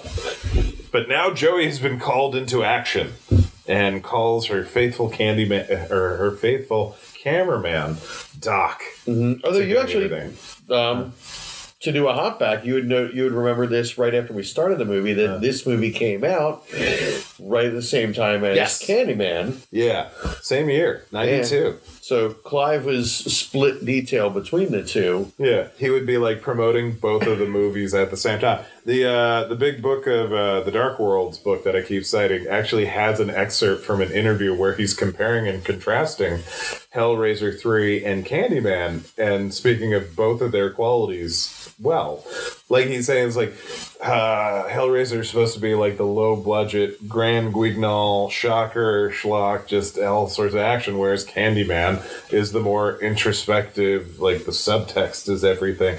And it's great that we have all of these things happening. I'm not telling you I have a favorite child, but I'm telling you I have a favorite child. Honestly, he really does come off as liking both. Okay, gotcha. Like it's just Well, this one's the cheap matinee, but this one's the intelligent one. I love them both, but also there's a little Hellraiser 3. This is the quote. I love the fact that material that originated from the same mind can result in pictures that are stylistically so different. Hellraiser 3 is a brightly colored, special effects heavy gross out, which I had a good time with. Candyman is the reverse of it, very low on special effects and high on shock and subtext. I always loved variation. It's one of the few things that makes life worth living. Okay. Candyman it continues. Candyman is a very classy package. Hellraiser 3 is a very different proposal. The Hellraiser movies are low-budget shockers which go into profit after the first weekend and manage to put some images on the screen which you would not see in any other movie. They are not art pictures by any stretch of the imagination, but they are grand guignol and excessive, and I like that. And they're poppy. I mean, they're fun pop culture.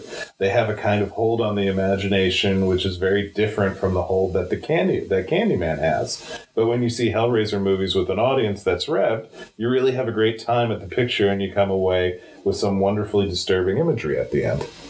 All right. So, like, that feels more heartfelt and diplomatic. Cool. Yeah. No, I was going off the pocket size. Oh, yeah. No. 9 times out of 10, it would have been the usual. Just like, I love this movie, and I am not. There is nothing off camera making me say these words right now. But no, I think definitely for this one. We'll get into the next one when we get into the next one. The next one was basically his last major mission statement on trying to get the franchise together. But yeah, that'll be next. That'll be next week. Okay, so I took you away from that. No. Oh, right. So Joey, played by Terry, shows up. Just start calling her Jerry. I should just call her Jerry. And then it's going to be Gary. Gary, and then Larry. Yeah. And then he'll be the mayor. So Joey, played by Terry, shows up, and we get another Pinhead monologue, which I'm making fun. Doug Bradley nails all of these monologues. I see what you did there. Oh, I did not mean to do that. I caught you in a pun. You took what I did, and now you've made it dirty and wrong. It was already dirty and wrong. I just ran it under the sink. Oh. But anyway. Oddly enough, Pinhead's rap does not work on Joey, played by Terry. No. What with, man, it's like a good 5 or 6 minutes of her walking through the piles. Actually, I'm just figuring this out. This is her war. She's fought this. Oh, yeah. She's been walking through her dad's war. She's been walking through Elliot's war. She's finally at her war with all the bodies and all the mangling and dismember and all strewn about.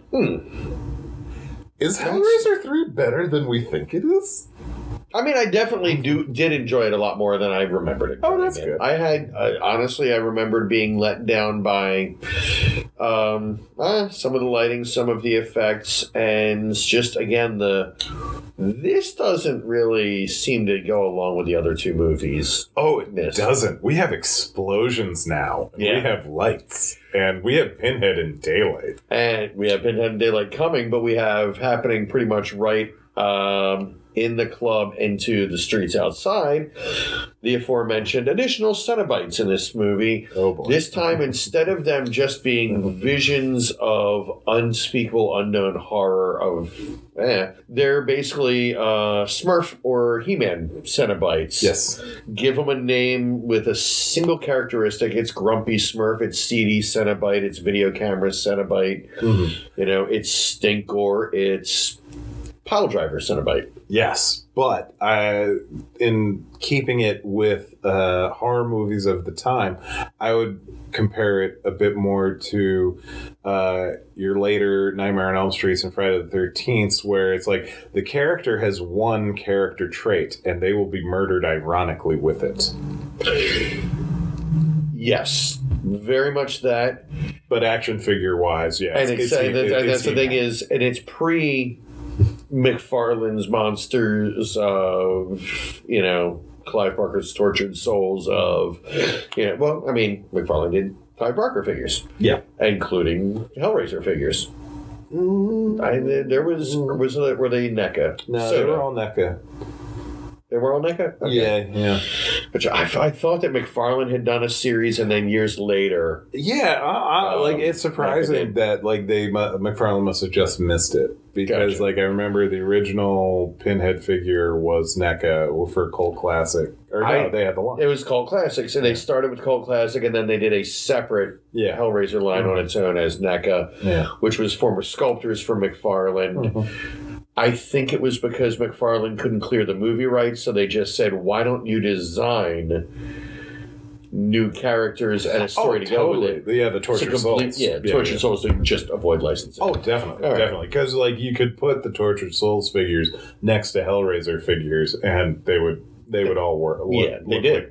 They're all going to the same party. Yeah. But so now, Joey is on the run. And Todd McFarlane loves chains, so it was a match made in heaven. Todd McFarlane does love chains. So now Joey, played by Terry, is running through downtown New York and not Greensboro, North Carolina. I don't know what you're talking about. Side street.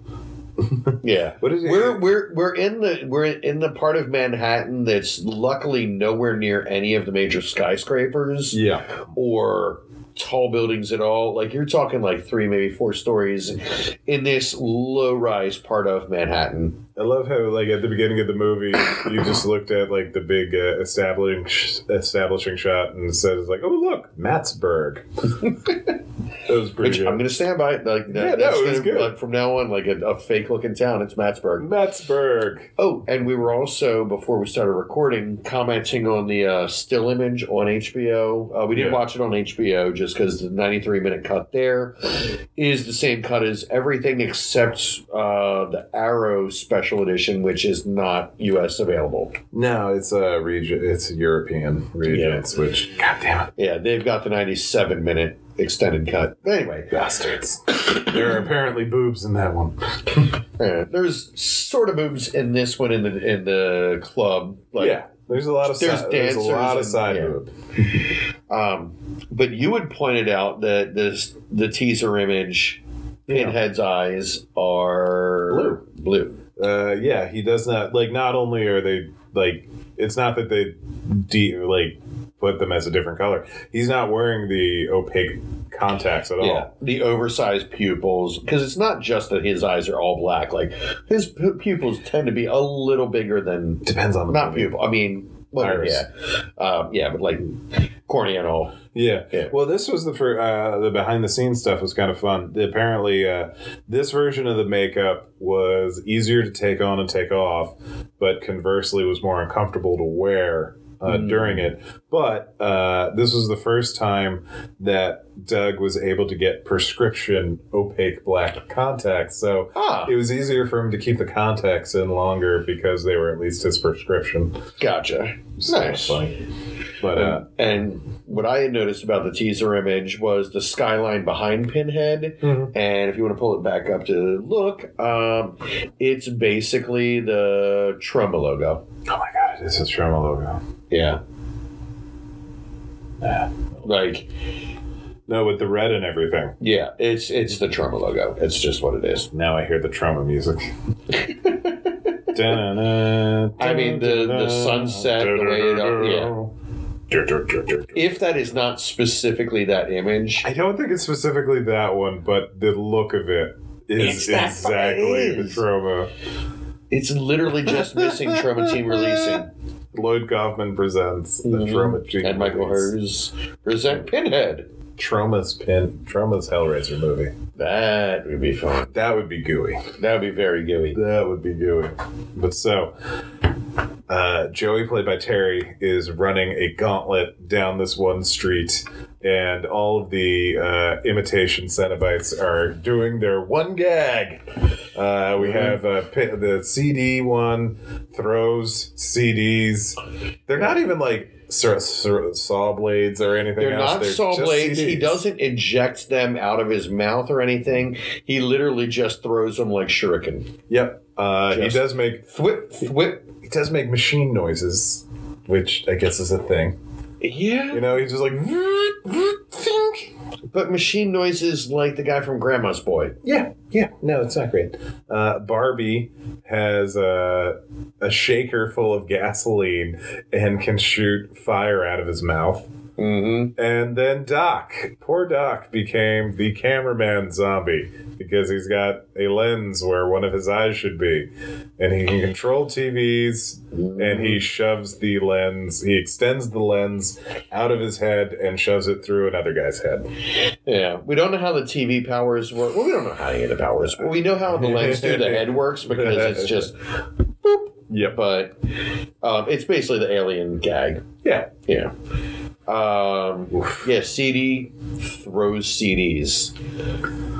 He could have done something like with sound, you know, like to torture. He could have, again, shot CDs. Could have shot CDs, like the old turtle van shooting out the manhole pizzas. covers. Yeah, the manhole covers, yeah. But no. He could have squished people, made a compression joke. There was so many things he could have done besides he throws CDs. He throws CDs. He never throws them at her. He throws them at like this other guy, the cab driver. He never throws them at the cops. He throws them in.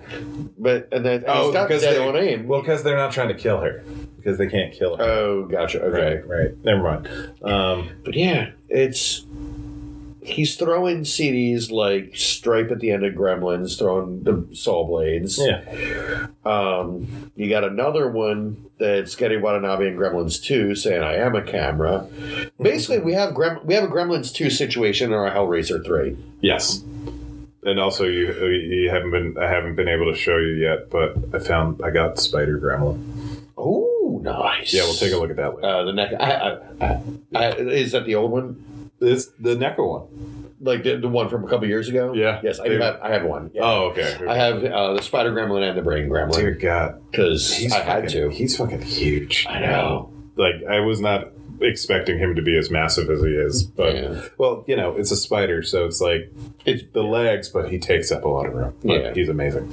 Anyway, so after Joey, played by Terry, makes it through the gauntlet, she desperately goes into a church and is, you know, In the priest's defense, when she says the demons are chasing after her, and he tries to assuage her fear, saying that demons don't really exist and that it's all a metaphor and everything, 9 times out of 10, correct. He is right. Yeah. It is the rarity to hear people of any religious conviction say, no, it's just a metaphor. Yeah. We're trying to help people. Yeah. This is a story for the purposes thereof, and people keep taking it too seriously, which is honestly speaking to how I've been reacting to a lot of the continuity of these movies. Thank you, movie. I get it now. This is why we sound these things out. We have a whole conversation. My apologies. Welcome to our weekly session about horror movies that confuse and anger us. So she says he says they're not real. And then when the door opens behind them, and the music swells, she correctly asks, well, then what the fuck is that? Yeah. Best line of the movie. It really is. One of the best lines of the franchise. I think Terry Farrell is incredible on Deep Space Nine as Jadzia Dax. I am more than willing to chalk this up to she's an underwritten character in this film, but Terry Farrell is not really that much of a presence in this movie. She's on screen a lot. She is. But, yeah, there's... She doesn't have a character. Yeah. I don't think it's her. I think it's the character. The only returning character we're really supposed to be invested in is Pinhead, because it's the Pinhead show now. Yeah. Pinhead's not even entirely Pinhead. Pinhead is quite specifically behaving differently because of being split from the core. So I think that's a lot of why this just didn't work, is because you have no real familiar characters from the previous ones. The only character coming back is very specifically decidedly different. Yeah, and or depowered in weird ways. Right. So, yeah. You're not giving us Hellraiser. Yeah. Well, this is why, for the longest time, my rankings were 2, 1, 4, 3. Yeah. Because, and we'll get to 4 later. You have to we'll get to 4 later. But chronology, that's how it works. Yeah. but not for Hellraiser 4. Well, damn it. Right?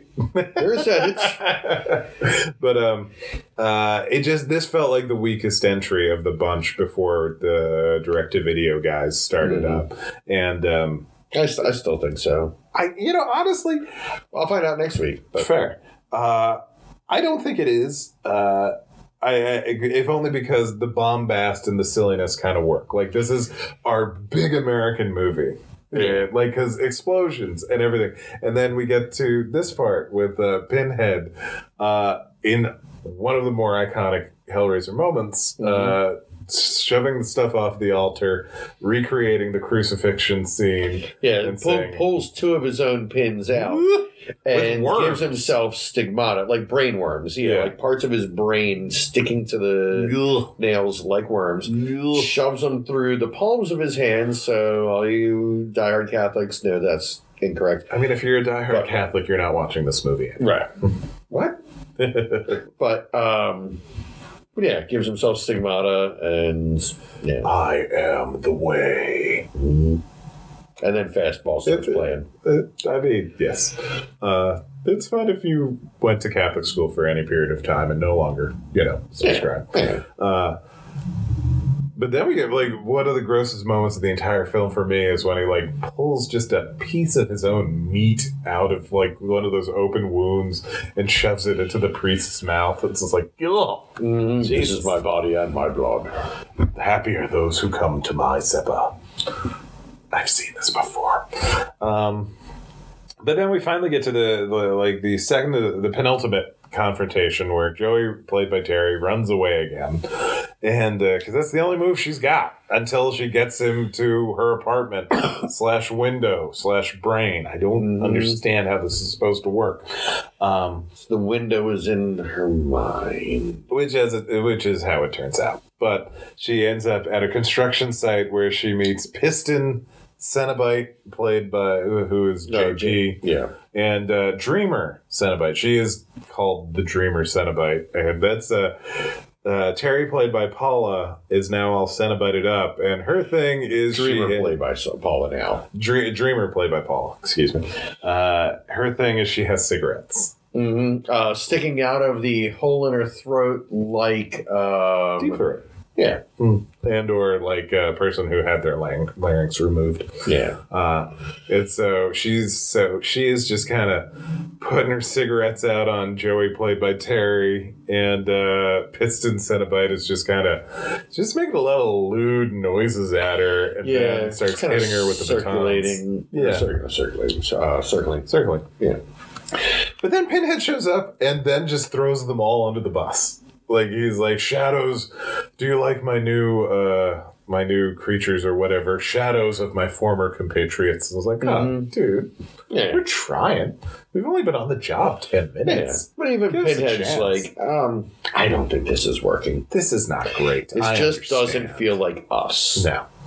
But then Joey, played by Terry, futzes with the box, and we get a new gag where the central circle at the top of the Hellraiser box comes up like a cylinder and zaps everybody back. Mm-hmm. And then like a ghost trap. Like a ghost trap. Ghostbusters. We mentioned it a few times. We do. We love Ghostbusters. But yeah, it sucks up all the Cenobites. Everything is fine. Hey, hunky dory. And then Joey's transported to her Vietnam dream, and gets to finally meet up with sweet, her dad. relaxing Vietnam. Sweet, relaxing Vietnam. So she meets up with her dad ghost. Mm-hmm. Not ghost dad. Not ghost dad. We must be very clear on that. It's a dad ghost, and he says, "It's like, oh, I'm so happy to finally meet you." And heaven is awesome. Also, Pinhead told me to get you to grab the box. Wait, did I say Pinhead said to give me the box? I mean, just said a thing. Pinhead. There was a thing like Peter Potamus on Harvey Birdman. Did I get that thing that you were sent to give me? So Joey gives him the box, and it turns out to have been Pinhead the entire time. Dumb the luck. Exactly. And as he's preparing to torture the shit out of her for all of eternity, he always uses like forever, eternity. It's just like, after 10 years, I'm probably not going to care as much about what's left of my eyes being stepped on again. Yeah. I mean, always. Yeah. Like, you're going to get into a rut. I'll always remember that first time. Exactly. But anyway. But then Joey, played by Terry, realizes that, we're in the dream. We're already here somehow for reasons. And Elliot shows up. And then we have the big standoff between Captain Elliot Spencer and his darker impulses. This was real. This is no end of Superman 3. It is not. For good and for ill. And they end up just kind of merging together without a lot of fanfare. Yeah. Good physical effects. Like when they're doing like the heads tangled together. Right. The prosthetic effects are good, but the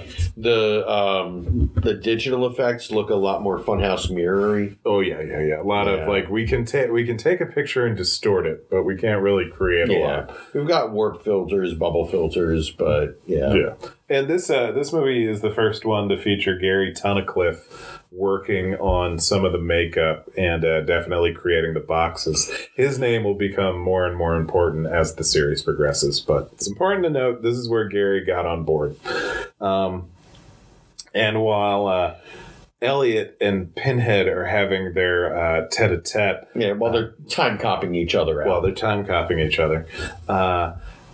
Joey, played by Terry, is in, proto-Cenobite gear. Like, she's in bondage, but it's like, are we turning her into a Cenobite too? We're just going to mess with her a lot. Yeah. It's, Not sure yet. Yeah. But, man, that thing that comes out of the ground. And that's the thing. Is like there's terrible. Some sort of hard to tell what it is, but it's got knives and spinny things and goo sticks and a lot of goo and a lot of interestingly colored goo. A lot of cloudy goo. Yeah. It's not great. This was one of the scenes you said Clive put in. Yeah, okay.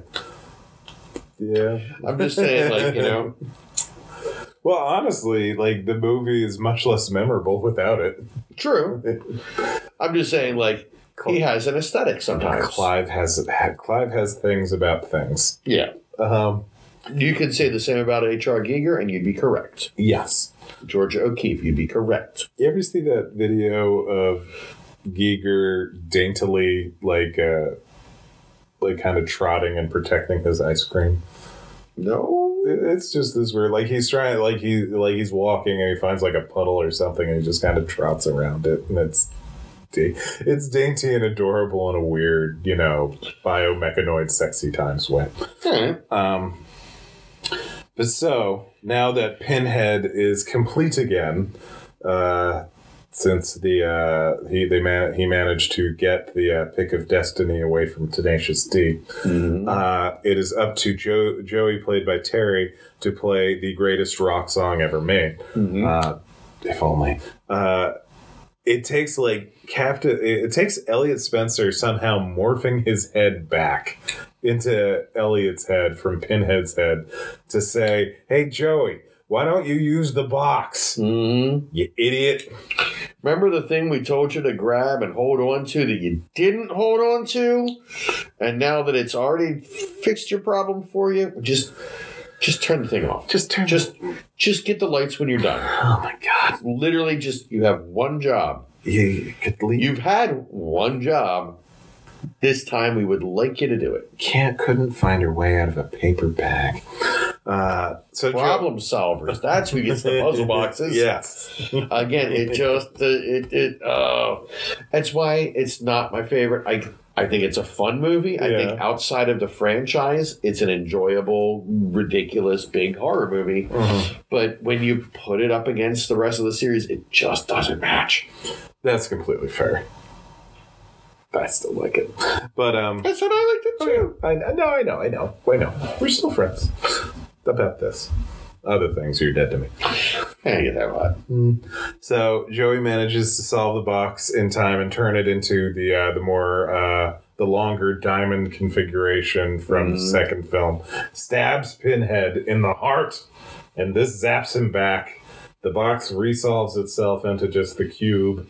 And then we're back in North Carolina. Mattsburg. And Joey, played by Terry, has the brilliant idea of sticking the Hellraiser box into some wet cement in the building that they're going to be building. Wipes her hands off and shrugs and moves to Monterey. And meanwhile, where there's actually reporting work. Although that phone call was a fake. Was it?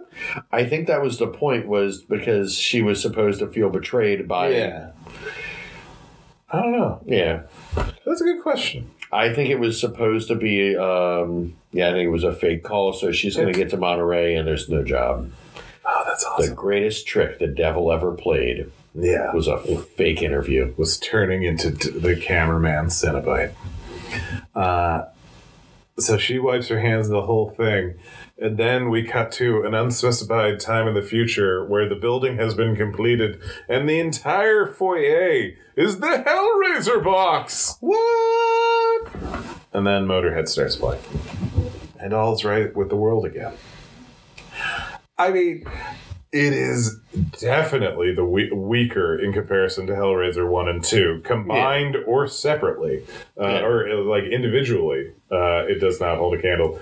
But it is a great early 90s special effects. Outside of the franchise, I think it's a blast. That's fair. Within the franchise, just does not line up. It must have been like really jarring for the people watching, following the movies in real time, to different thing with the first one, continuation of the different thing. We're doing Freddy Krueger shit now? Yeah, I saw this in the theater when it came out. I was, my friends, we were all just, you told us we were going to get Hellraiser, but on Earth. Yeah. Really? The first two did take place in large chunks on Earth. So we already had that. That's like how you unmask Jason in each movie. Mm-hmm. You've unmasked him. We've seen it. Yeah. Like, it's still somehow a big moment. Like, oh, I heard they're going to unmask him in this one. But they've done that. Yeah.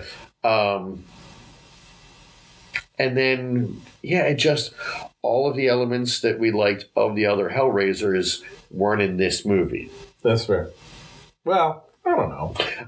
But largely, I mean, for middle schoolers going to see a Hellraiser, or for, I guess, high schoolers, I would have been. I mean, it's still adults. It's still a lot of weirdo, sexy times. Still a lot of we got skinless people. We got amputations. We got some, ironic tortures. I think this is more Hellraiser than not. Okay, they'll tell that to me when this came out as a youngin'. Well, I don't have I don't have a time machine. And if we had a time machine, we could stop the Amityville films. The worst thing is the acknowledging or admitting to myself that if I had a time machine, I would end up just buying the toys that I missed the chance to get at a reasonable price. Like, I wouldn't even steal them. I would just buy them at the original price instead of what they are now. Would you then take those toys with you in the time machine, or would you put them in storage so they're properly aged and vintaged, and then go get them out of storage now? Why would I want them vintaged? I don't know, just authenticity. I feel like for a collector, it's a valid question. Would somebody want to go back and get a first print Detective 27 and then bring it back and it's not yellowed at all? Why? I don't know. People get weird about collections. Variant covers. People buy variant covers. I don't get that. I mean, I don't get that either, but it's just like, ooh, I want to get this Metroplex at a reasonable price, but man, it doesn't have the yellowing yet. Some people, that's the charm. Vintage T-shirts, they're better if they're worn. If they're starting to fade, or they've got holes, or just they're getting threadbare, you can usually get double, if not triple. See, I just want the thing at a reasonable price. Okay, but I'm just speaking for knowing collectors, for weirdos like you. Oh, I'm not into that side of it. I like it to be the nice version that I can put on display. Yeah, but. They're out there. They're out there. Look at the people obsessed with slipcovers for DVDs. Really? Obsessed. You can buy Shout Factory slipcovers for out-of-print titles. The slipcovers are triple digits. That's insane. But people do it. They have the movie. They got the movie somewhere used. They just never got the slipcover, and they will pay for them out the nose. That is... For the cardboard. Yeah, that is a weird type of completionism. But dude, look up slipcovers on eBay. I mean, I've seen them because I'm looking for the actual Blu-ray, and then they come up kind of in the searches. But ugh. Yeah, I just thought it was more like, oh, I have this extra. Let me see if I can get money for it. That's what I think some people selling them do, but some people literally are just like, I like my collection. I don't care about the slipcover. The movie's the thing I bought. I used to be that way too. Yeah. But they're in the trash. Oh, that could have been a car. Oh no, it's bad. I end up, because now I put more Blu-rays and stuff on my shelves, I've had to go back and try to find ways to reprint the covers for the box. Yeah, it's annoying, but that's neither here nor there. It is flawed. I still think it is definitely a different flavor of Hellraiser than that we're used to. And that probably set us up for what's coming on the straight-to-videos. The first two Hellraisers are the really good burgers you get at the local pub. Mm-hmm. This is McDonald's. Fair. Yeah. It's the same thing. It is a hamburger. The ingredients are pretty much right all there. Yeah. There is a lack of personality or soul to the thing. I'll give you that. But yeah. I don't think anyone was, I think everyone tried to make something fun. I just don't think that they had the right idea as to where to go with the series. Yes. I think it started from the from the storyline idea. Right there, that's where it came apart. Everybody tried to make a bad idea work front to back. Fair. But that's Hellraiser 3. Next week, we will be doing Hellraiser 4, Bloodline. This is the only one I ever saw in the theater. Ah, gotcha. I still have my poster for it. Oh, nice. I actually might even have a banner for it. The poster does indicate, famously directed by Alan Smithy. That's the one. Who may or may not have been Kevin Yeager. Yeah. But we'll get into that next week because we've talked enough about this one. So until next week, get the hell out. See you in hell.